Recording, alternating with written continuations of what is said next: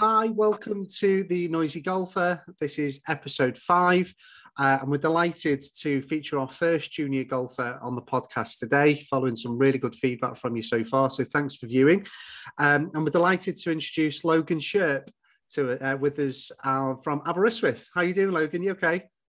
Yeah, I'm fine, thank you. How are you? Yeah, very good. Thank you. Very good. Thank you so much for joining us. From our point of view, it's really good to get a good insight from junior golfers on their journey into golf, their backgrounds. And I know that we've been following each other sort of fairly closely since we sort of launched in October last year.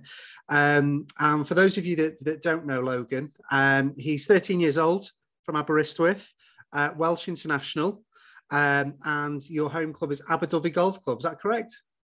Yeah, that's correct. Fantastic. So just to start off with then, tell us about yourself, how you got into golf, and we'll obviously let our viewers at home know a little bit more about you and your journey.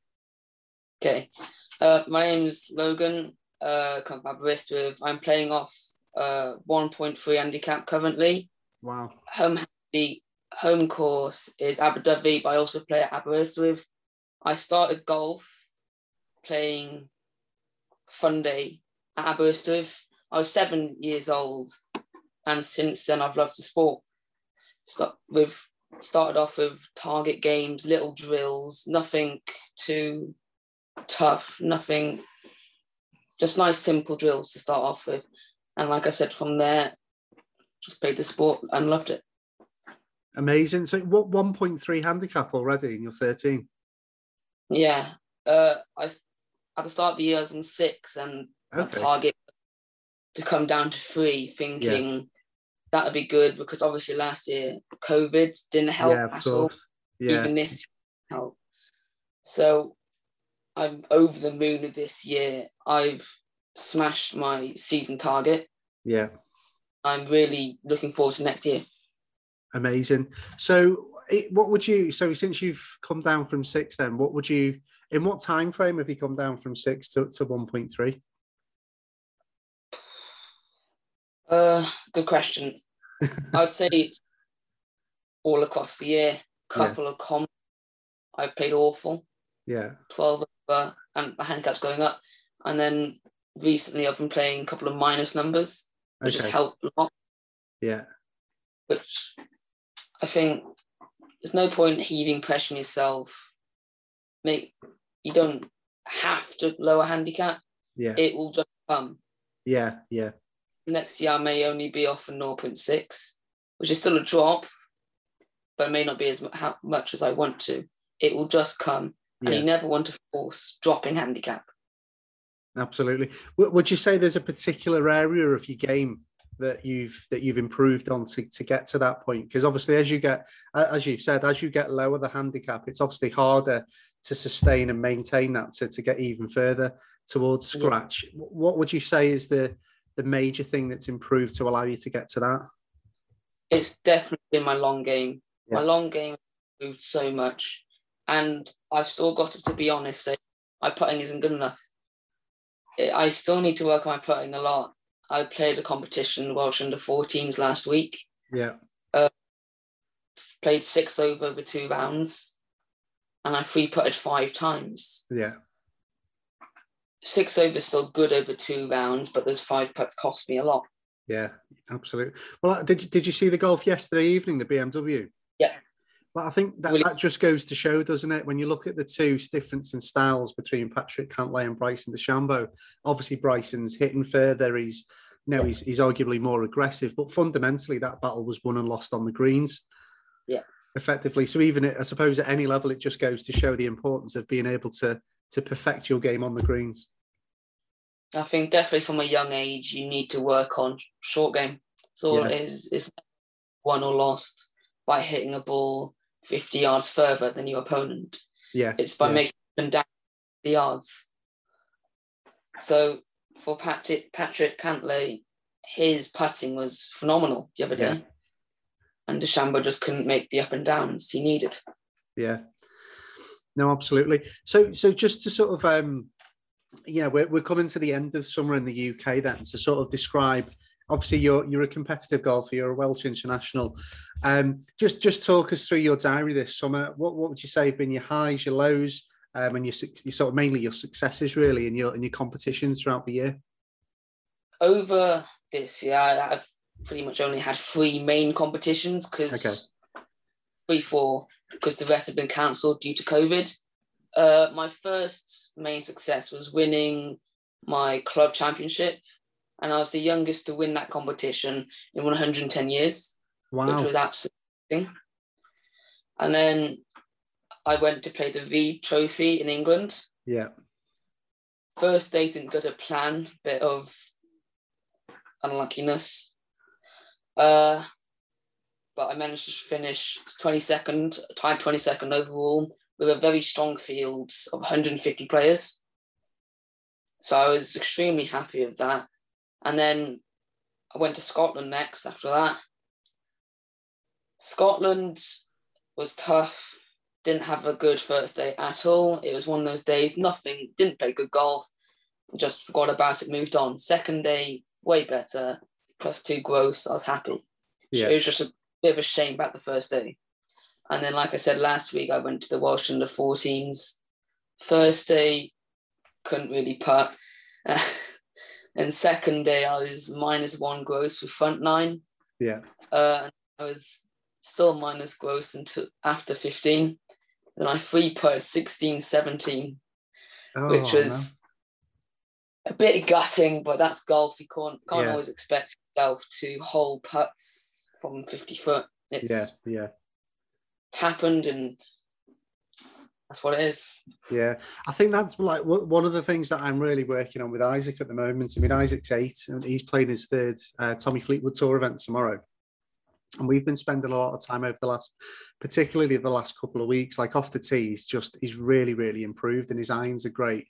But I think that, one of the things that we're working on is distance control. Like you say, those 40, 50 footers, the difference between leaving yourself a 2 and 3 foot putt versus a 6, 7 and 8 foot putt can over the course of a round be quite big if you're not particularly hitting the right area of the greens. So it just goes to show at any level how important that is. Are there any things that you're doing with regards to putting? Do you have any particular drills that you go through? Are you working with the coach? What would you do in that respect to help yourself improve? I do work with my coach. I have lessons regularly. I have devices such as a putting mirror to help my stance and arc, like plane swing of my putt. Going out on the course, getting the feel constantly, that's important. And just overall, you need to keep knocking down. There's no point going out half an hour practice, then playing 18. It's all in good going out on the course, but you also need to work like inside. Yeah. That makes sense. Yeah. Working in the nets, on the range, on the putting green, and chipping green, or even in your own house. It's very important to do that. Absolutely. So in terms of your regiment then throughout a week, what would, obviously to get to the handicap that you're at and obviously to be playing at the level you're at, you're obviously dedicating yourself.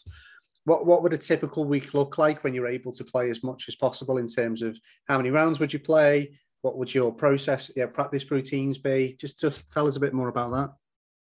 So my coach said that, and I think I agree with him, 4 days of the week should be practice on swing, putting, chipping, and then maybe play 9 holes on top of that. But then for the rest of the 3 days, play 18 holes, your weekly comp and stuff like that. Yeah. So practice moreover than on the course is what I'd say. And then school is upcoming Friday. So it would be school, course, then get back home 8-ish. Yeah. And then eat and then sleep.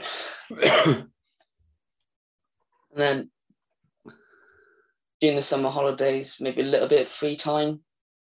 Yeah.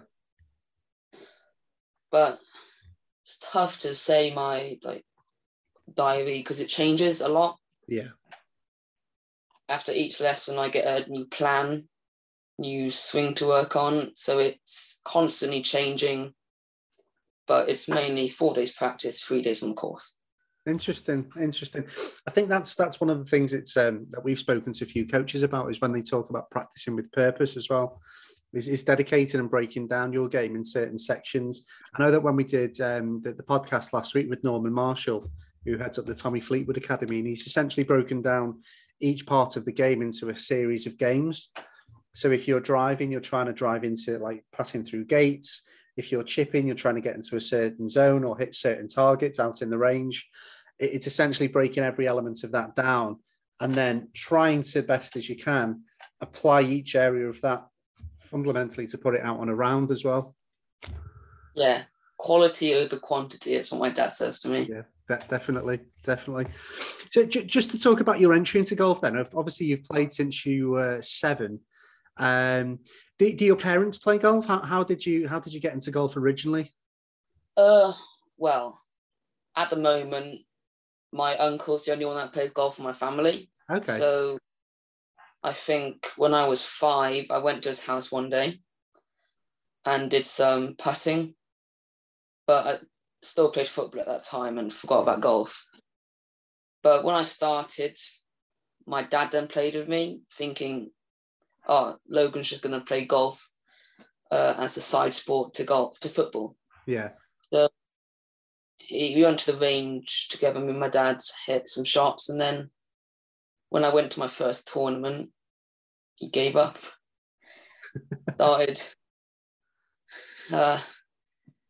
He gave up. Well, yeah. He did a couple of shots now and then, but doesn't do anymore. Just me and my uncle. My uncle's a bit of a bandit, though. Plays off 23. He's probably a good person to have on your team, then. Yeah. My dad's constantly comes to lessons, so he knows about the technical side of golf, helps with my swing. Yeah. But my uncle is more the person who knows what happens on the course, so he's more, he was my caddy for some tournaments. Yeah. He helps me to calm down and stuff like that when I hit a bad shot. So it's 2 really good parts of my, 2 really good family members to have on the golfing side. Yeah, no, that's really good. Because I think that if you look at any successful sportsman, I think this is what, when we were, again, just referring to the conversation we had with Norman Marshall last week, where he was talking about one of his junior golfers, who's a junior world champion up until a couple of weeks ago. And there's a very interesting relationship between the coach and the dad versus the coach and the player. And it's almost like it's that team environment. So, one person might be not necessarily as technical, but can provide support in one area. Whereas when it comes to the fundamentals of, why did you hit a bad shot, or how to sort of harness and hone your swing, it's again, just using somebody else as a different outlet. But fundamentally, all of those things together contribute to somebody being successful. Because it's important. I think one of the things that you've spoken about is that, there's a massive element that goes from the technical side, but it sounds like that you're very familiar with the importance of a sound mental approach as well in your game.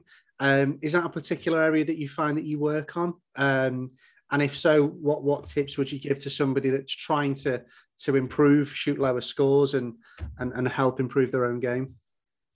I think mentally, golf is all about your head and how you think.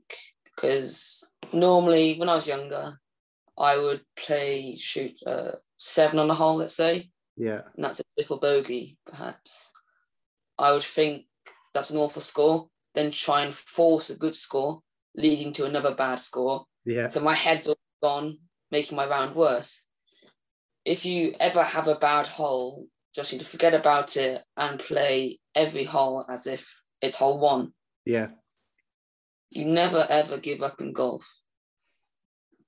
You could start off with triple and still end up 3 over par. Yeah. It's golf. But if you're starting, I would just say never give up. Golf is one of the toughest sports out there. If it was easy, everyone would be playing it.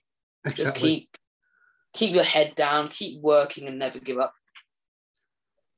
Brilliant. No, I mean, that's pretty good advice. Something I think that, again, as a parent, you know, with playing with Isaac, it can sometimes be a challenge. In the respect that, like, we played a couple of days, 3 days ago on a new course where he's just joined, and he was absolutely fantastic. Really, really proud of him. And then the next day, something wasn't quite right. And, you know, one of the things that I'm really trying to enforce is just the importance of the next shot. You know, whatever has happened has happened. The ball is where it is. let's work out a solution as to how to get out of it. And I think that sounds quite simple to process, but again, when you're working with, you know, with somebody so young, it can sometimes be, you know, quite difficult to absorb when they know what they've done.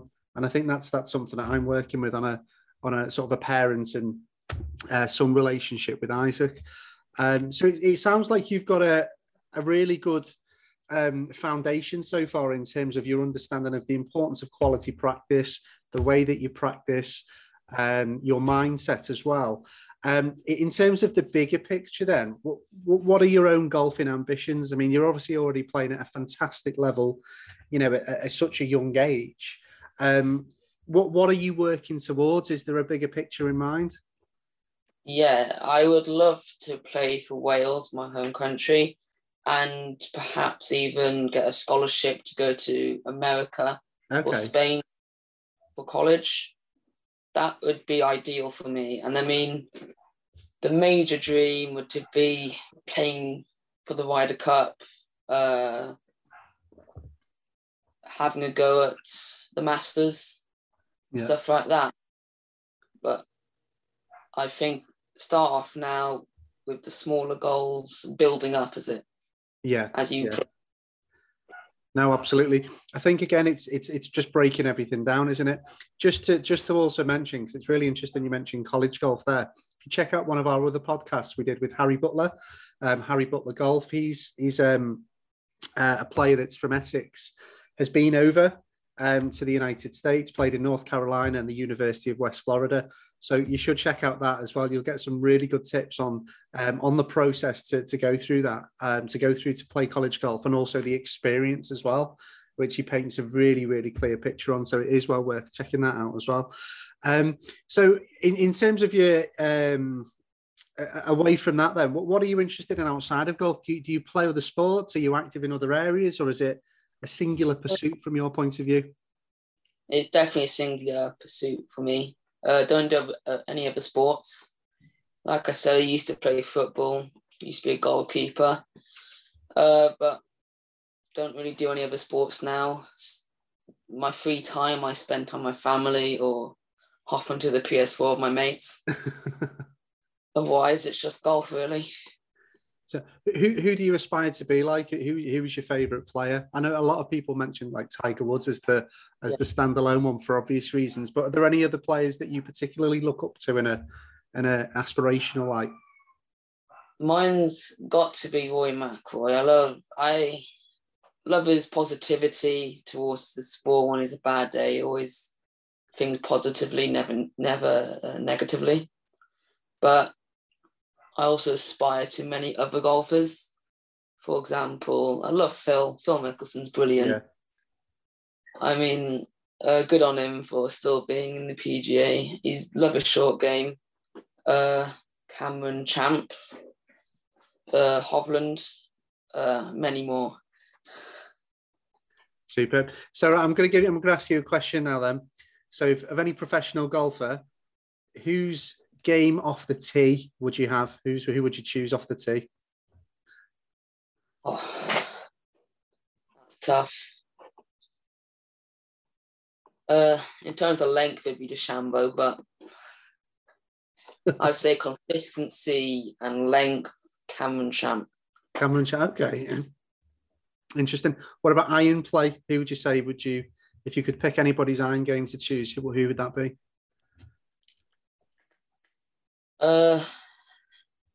Because of his recent performance, either Patrick Cantlay or Tommy Fleetwood. Yeah. See, but what about wedge play? Definitely Phil Mickelson. Phil Mickelson all day. Me too. And whose short game would you choose to create the ultimate player?